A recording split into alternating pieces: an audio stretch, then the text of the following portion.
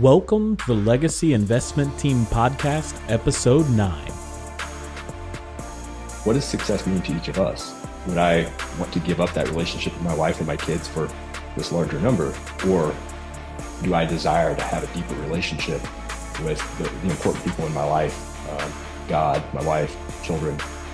But I think we have to kind of take a step back from what is the material definition that we have grown up with about what success is and redefine that for ourselves.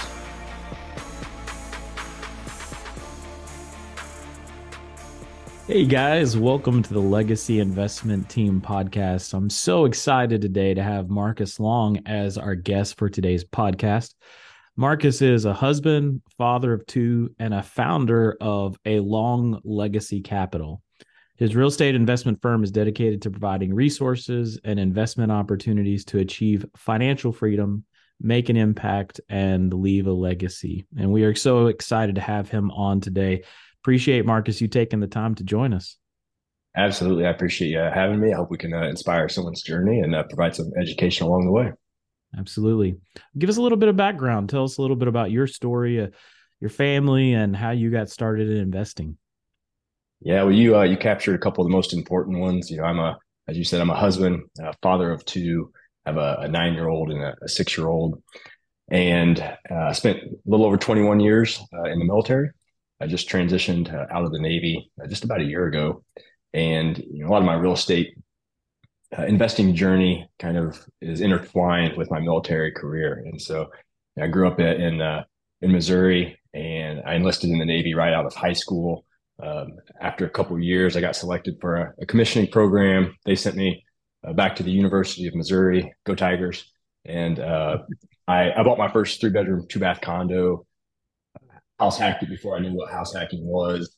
And I kept that 3-bedroom condo when I left there 3 years later after I graduated. And I actually still have that property today. And so, I was a finance major. And when I left, the wheels kind of started turning a little bit. I'd seen somebody like pay my mortgage there while I lived there, as well as, my resident paying the mortgage after I left. And I wasn't super intentional in real estate early on. I moved to Hawaii. I was deploying on subs and ships. And, so I was pretty busy with my career, didn't focus a lot about it. But I did start buying some additional properties, every a few years. So I had some like single family properties. I bought a cattle farm, and I just kind of kept making, little steps forward. And about 2016, I partnered with my brothers a little bit. We continued to buy some single family and small multi-use properties around our hometown in Missouri.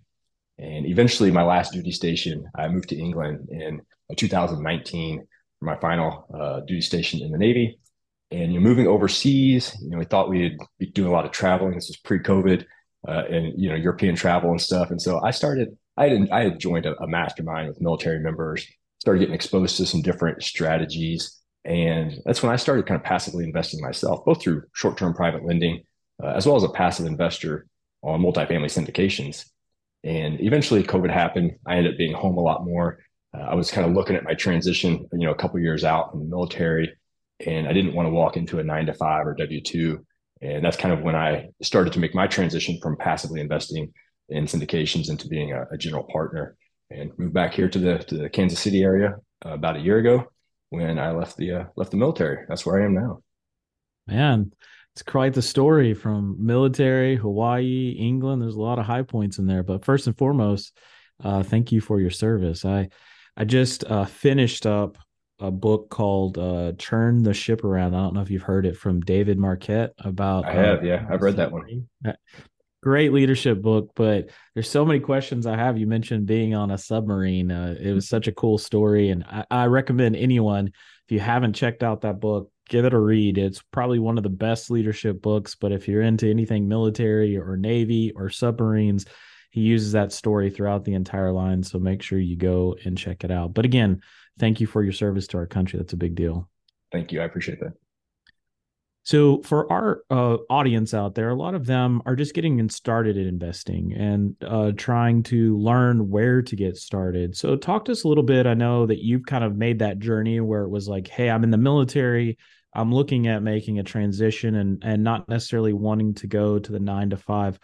So, what was your thought process around finding those creative ways to find money? I can imagine, being in the military, you're not making the most money in the world, and you've got to come up with creative strategies for how you find money to get that ball rolling and investing. And I think for a lot of our first time investors, that's a big challenge for them is where do they start? And you can always kick that ball down the road and say, maybe sometime in the future, I'll have some money to invest. So what are some of those creative ways that you got into finding that initial money to start investing? Yeah, so like going back to the very beginning when I bought that condo, that was bought as a personal residence. And, I had the VA loan accessible to me and things like that at that point in time. And so I didn't necessarily have to have a ton of capital in that circumstance to get that property. But as I progressed forward, a number of years, by the time I started buying a few other single families, I kind of look back and like, well, I don't have a lot of cash sitting on the sidelines and stuff, but I do have this equity, in this condo now, maybe whether it's a refinance or a HELOC or something like that. So I started kind of like thinking through that, and that line of like thought process probably expanded significantly more as I got closer to the time of working with my brothers to expand our single family portfolio, and certainly even more as I moved to England and started passively investing. And one of the things that helped me brainstorm a little bit through where might I find some money or equity to be able to invest was when I really started like networking and talking to other people, right? Like sometimes, early on, I was just kind of doing it by myself, with my own money, buying a single family rental and things. But it wasn't later until I really started like networking, going to a meetup in person first and then virtually later. I joined a military mastermind. And when you started like putting yourself in that network of having conversations, someone else is where you were, they were there 5 years ago or 2 years ago or 10 years ago or whatever it is. And so they might have not known where to find capital themselves. Right. And so that's when I started hearing people talk about, a self-directed IRA. I'm like, what's a self-directed IRA? Of course, I had an IRA. I'm like, what's a self-directed IRA? Right. And so just all of these different things. And like sometimes people are like, well, I don't have any cash, but maybe they've had their personal residence, or maybe they've had an investment property for a number of years, and it's built up quite a bit of equity in which they can access that. And so I think a lot of times we think like, I don't have, 25 or 50 or $100,000 sitting in my bank account to invest. But in reality, we have, a lot of us do have money in an IRA or equity in a home and things like that. And so I think to be able to get those kind of balls rolling, the thought process, number one, is just putting yourself around other people that have maybe done it, and they'll say something that clicks and you're like, oh, I do have a bunch of equity in this home, or I do have an IRA that I could kind of roll over and get some exposure to real estate. So I think that's a good first step, is just putting yourself around those people that are having those conversations.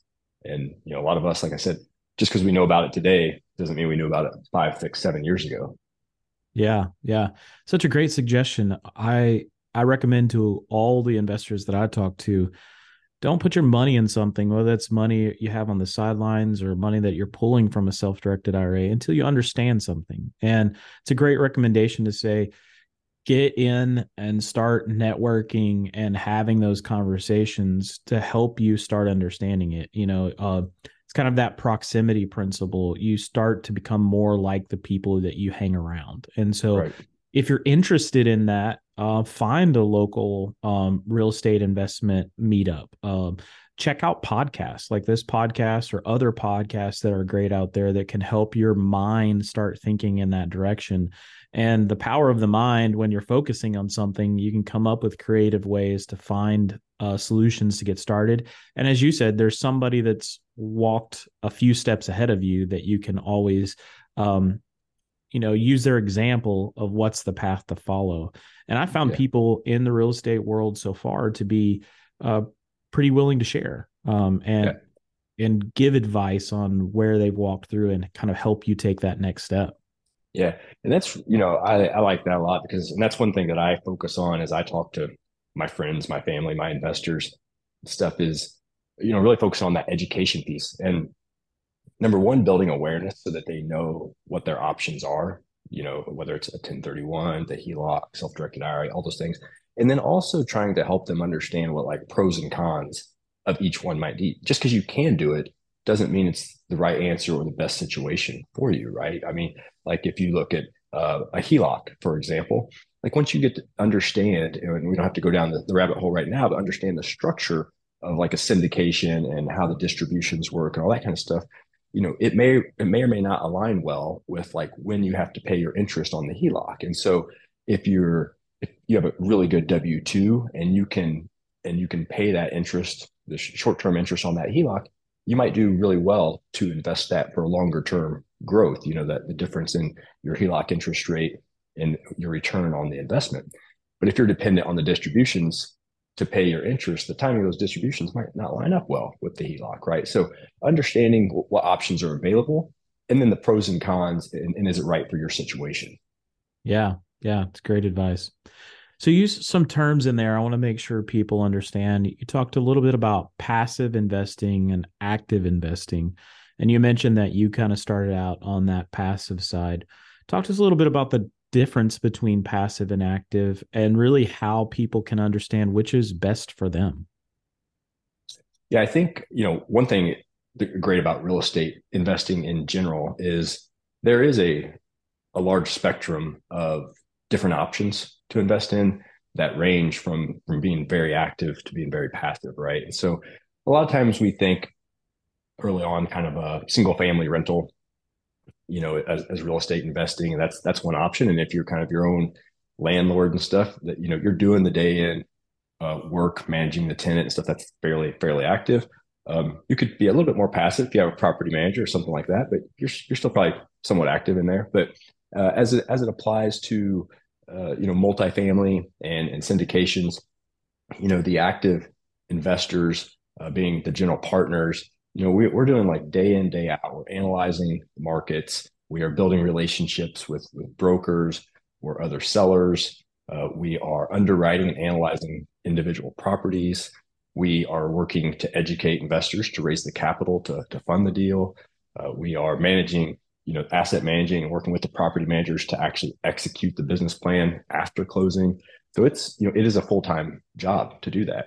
And on the passive side for syndications and stuff, it's the real work for them is to get educated enough to understand what, the asset class is, understand the investment and the potential risks, how we mitigate those risks, and building relationships with the active partners, the active investors, general partners that are actually going to be the ones controlling the asset and managing it, and to ensure that you trust them to invest with them, right? And then once they've decided to invest in this particular deal with this particular team, they're fairly hands off, right? They don't have a lot of responsibility day to day, and that can be a good fit for some, right? And so I think when you're thinking about like which one is right for me, is a lot of my investors, about 75% of my investors are military. So some of them retired now, many of them still on active duty. Some of them are in Japan, some are in Germany, right? And so when you think about it, they still have a full-time military career day job. They might be deploying, they're overseas. There's a lot of challenges with that and trying to, and admittedly, I started being a general partner living overseas and stuff as well, but there are a lot of challenges being associated with that. And quite honestly, some of them maybe they don't have the interest to learn, that depth of real estate, or perhaps they don't have the desire to invest that much time, right? They want to protect their time for a family or for a hobby, whatever it might be, but they still want exposure to real estate as an investment. And so, I think when we're looking at active or passive, which one's right for me, it's kind of, we got to take a step back a little bit and look at what our personal and our family goals are. And, like if I'm a doctor and I really love my W-2 or whatever job it is, maybe you don't want to walk away from your W-2. Maybe you don't want to give that up, but you do want exposure to real estate. And so maybe passive investing is a great option. for me, as I was leaving the military, I didn't want a 9 to 5, but 21 years in the military, I had mission, I had purpose. And as I made that transition, I needed a new mission and a new purpose, right? And so active investing was a good option for me because, I can serve the residents and build community at the properties that we acquire. I can serve my network, as I said, many of them being military, and educate and bring these opportunities to them so that they can have exposure to real estate without them spending that time to invest. And so we just kind of have to look at our family goals and kind of look at what's involved in either to help us determine that. Yeah. Yeah, it really is important to define what success is for you individually. And that helps dictate which is better for you, active or passive. And it can be a mix of both. You can be passive in some opportunities and active in other opportunities, regardless of if that's real estate or not. For most of our listeners, they're going to be familiar with maybe more stock market, buying stocks or mutual funds. And so to kind of draw an analogy here, if you buy a stock or a mutual fund in a company, you are by definition a passive investor. You're not involved in the day-to-day of that business. But you've given them some money and then you own a partial ownership of that, and you're going to hopefully reap some benefits or returns as that value goes up or as they distribute dividends. On the active side, it's more of like you are the business owner, and you are in the day-to-day. And so there's no right or wrong on either side of those things. It just more aligns with where success is for you. And I think often we can get caught up in a bandwagon of watching someone else and wanting to more emulate. And then you get into it and you realize, I don't enjoy that at all. I don't enjoy doing that thing. Why did I go down this road? Because I was chasing their definition of success as opposed to what success is for my life. So how do you think about that concept of maybe defining success for yourself or redefining success? Because I love that concept of redefining success, because often success is defined for us, maybe that by social media or the world or people that we're chasing. But it is important when you think about these opportunities and where you want to invest that you define success for yourself. So what thoughts or recommendations do you have around how do you redefine success for yourself to help you establish where it is that you want to go? Yeah, so there's two things that come to my mind, right off the bat. One of them is kind of a numbers perspective, right? And so those of us that are, active general partners or even, passive for that matter, sometimes we get wrapped up in this, like in a number, right? I want 1,000 units, or I want 500 units, or I want 10,000 a month cash flow, whatever number it is. And, I've had the opportunity to coach in a 7-figure multifamily and stuff. And when I see new members come in, one of the questions I always like to ask them when I say, hey, what's your goal? And they said, I want 1,000 units. Why? And a lot of people have to stop and really think about that, right? It's because someone else has 1,000 units, or because someone else wanted 1,000 units. So we really got to step back and ask, like, why do we want this goal that we stated? And, a lot of times with these numbers, we don't know. When you get to talking about like the structure of a syndication, none of us own 100% of those 1,000 units, right? You might own 3% or 5% or 40% or whatever. But unless you really dig into it, you don't know what percent that person has of those units, or their partners, or what role they play, and all of these things, right? And so I think we have to understand the numbers better. If we're chasing a monthly cash flow goal for, to support our family or those reasons, then you have to dig in a little bit deeper. Okay, what percent of what number of units are required for me to achieve that goal, right? And so that's kind of from a numbers perspective, instead of just throwing out a 500 or 750 or 1,000 because you heard that or it sounds good or it's a nice round number. Is we really have to dig in and understand, like, what is my cash flow goal to support my family, my hobbies, my lifestyle, and then what is required to achieve that. On the flip side, kind of getting away from numbers a little bit is, a lot of times we do just human nature, I think, and the world that we've grown up in. We define a success by still numbers a little bit, I guess, from someone's salary, or maybe it is still the units or whatever that might be. And as I transitioned out of the military, one of the things that was really important to me was to prioritize time with my family and to protect time on the calendar to do that, right? So when we talk about like redefining success, you kind of hit it the nail on the head there about we took take someone else's goal and stuff. And so there might be someone that has a W-2 that has a really high salary, or maybe there's someone out there that is a general partner on 3,000 units, but they've kind of lost their wife and their kids along the way, right? So is that success or is that not success? Right. Uh, you know, or and so when I look at that, it's like, what does success mean to each of us? Would I would I want to give up that relationship with my wife and my kids for this larger number? Or do I desire to have a deeper relationship with the important people in my life, God, my wife, children, and have less units, right? And so that's a different journey for each one of us. It's a different story.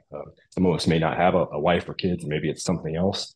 But I think we have to kind of take a step back from what is the material definition that we have grown up with about what success is, and redefine that for ourselves. Yeah. Yeah. It's so great about I, one of the things I like to talk about a lot is there are a couple of things that we as humans will do naturally. Like we can't help but do it. And sacrifice is one of those things. Like we have to make sacrifices in some areas. We can't have it all. And so we have to choose in our life what we will sacrifice. And it's unfortunate when people chase something and then they're not counting the cost of the sacrifice, and they look up 10 or 15 years later and they may have achieved that awesome thing that they wanted. And then they look back and say, well, what are all the costs that are associated with that? And it may not turn out to be as valuable as they thought, and Yeah. not what they really wanted, because they didn't take the time to really ask if that was success for them in a more holistic approach. It was just a number they were chasing, or trying to make someone else proud, or trying to Yeah. prove someone wrong. There are a lot of people that do that, but really thinking about your life as a whole and what does success mean for you, and being okay if everyone doesn't agree with your measure of success. That's totally Yeah. okay, as long as it's what's important for you. And then what are you willing to sacrifice to get there? Because you will sacrifice something. You will sacrifice time, or if being with family and having a relationship with God and your church and all those things are important for you, you're going to sacrifice some things on the other side to make sure that those things are taking top priority in your life. And that's totally okay. You will make a sacrifice. You just need to be intentional about the Yeah. sacrifice that you are making. Yeah. I think, and you're exactly right. Whether it's the health, the family, whatever it is, there's going to be a sacrifice. And I think that one of the things that comes to my mind a lot is, so often, particularly as entrepreneurs, certainly in the W-2 world and stuff like that, as you work up the corporate ladder a bit, we so often hear like, I'm doing it for my family, right? I'm doing this for my family. And as you said, when you get to that whatever level in the corporate world, or as an entrepreneur, our business gets to a certain point, it's like, well, now my kids are grown and out of the house. Was I really doing it for them, right?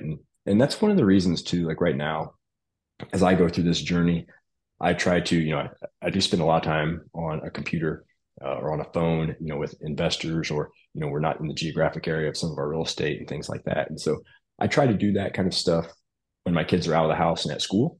And so that I can protect the time on the calendar a little bit more when they are home in the morning or when they get home from school at night. And as I go through this journey, I do try to share, because they do see me on the computer or on the phone once in a while. And I try to share with them some of the impact, right? Like, so I took them to some of our properties in Tulsa. I show them some of the people that are on our payroll that we provide jobs for, talk about the homes that we're providing for the residents and things like that, so that they can see some of that. Because if I'm sitting behind a computer, like they want my time, Mm, right? They don't care what I'm doing. All they see is daddy sitting behind a computer. And so I do try to protect that time and spend with them. But I want them to understand that, hey, when I am on the computer, it is because I'm trying to, have this impact in these ways. right. Awesome. Well, as we get close to wrapping up here, I want to ask, what piece of advice would you leave for someone that's out there? Maybe they haven't got it started at all with either the active or the passive side. And, it's difficult as you're starting something new in that new journey and figuring out, is this something I want to do? Maybe they've been researching some. What advice would you give to that investor that's just starting to look at, how do I take where my goals are for the future, what that success is that I want to in the future, and start aligning my assets to achieve that for me? What would be your advice for them to get started as you did several years ago when you were making that transition from the military? Yeah, I think that probably one of the best things you could do is just like reach out and talk to someone like yourself, Josh, or me, and let people know kind of what your situation is and just have a conversation, right? There's a lot of education, whether it's books, podcasts, and different things like that. Some people, if you're not, you might not, some of those passive investors might not be super interested, as we talked about earlier, in understanding all of the stuff about real estate. And so it might be really hard for them to sit down and read a book about it, or it might be really hard for them to listen to a podcast, perhaps. But just reach out and have a conversation. And like, even if you're in your head, you're thinking, well, I'm not ready yet, right? Like, I don't have the money in the bank. Maybe you don't own any investment properties that you could have a line of credit. You don't have an IRA yet. Doesn't matter. Just reach out and have a conversation. And that way you can start talking about what it is, what different options are, as you said, so that you can start aligning the assets for the future. And at least that way you kind of know what your options are, to do that. And I even tell people with like some of our webinars and stuff, like, if you're not ready to invest today, just like come to some of our webinars, listen in to get educated. You'll hear other investors' questions. They'll have questions that you didn't even know to think to ask yet. And that way, by the time you are ready financially or in your life, you kind of already have, you're comfortable to make that investment, and you're not trying to answer all those questions in the very end. So just reach out, have a conversation. Doesn't mean you have to invest next month or 6 months from now, but you just start that education journey. Yeah, absolutely. And I love that, because that's exactly what we try to do at the Legacy Investment Team. I want to talk to people, and there are plenty of people that after we have a conversation, and I can give them some advice or a person to talk to when it comes to how they're currently investing today, that may not be a resource that's even in the real estate world. It's another resource that aligns best for what they're trying to achieve in the future. But we love having those conversations and helping people. That's our goal. And, you kind of have it in your long legacy capital, like building a legacy that's for our children's children, something that's going to outlast us. But it takes a lot of intentionality and conversations, and having those sooner rather than later can get those wheels starting in the right direction and just give you exposure to those opportunities. Yeah, and I love that as well. I talk about like providing other resources for people as well. And one example that I give quite a bit is, with a lot of my military investors, like sometimes, one will reach out and they say like, hey, I have this couple $100,000, in an account or whatever, but I really want to use that when I move in 2 years or 3 years, right? Because we're moving quite a bit from state to state or country to country. And so in that case, like, a syndication is not a good option for that money, right? It's going to be locked up longer than that. And so I think, having kind of a fiduciary mindset and their best interest in mind, like, hey, my opportunity is not the right one for you in that situation, but hey, maybe I can give you some other options. I might even be able to make some connections to find you an option, short-term private lending or something like that, where you can get a better return on your money than you are currently, but it's not locked up when you're going to need it. So I love that. Yeah. Well, Marcus, I want to thank you so much today for jumping on and chatting with us for a few minutes. I really appreciate you taking the time and sharing your wealth of knowledge for our audience out there. So thank you so much. Thank you so much for having me. I really appreciate it. Hope you have a good day, man. You as well. Thank you for joining us today for the Legacy Investment Team podcast. If there are subjects you'd like to hear us talk about in the future, please send us an email at podcast@legacyinvestmentteam.com and check out our website at legacyinvestmentteam.com. We hope you'll join us again in the future.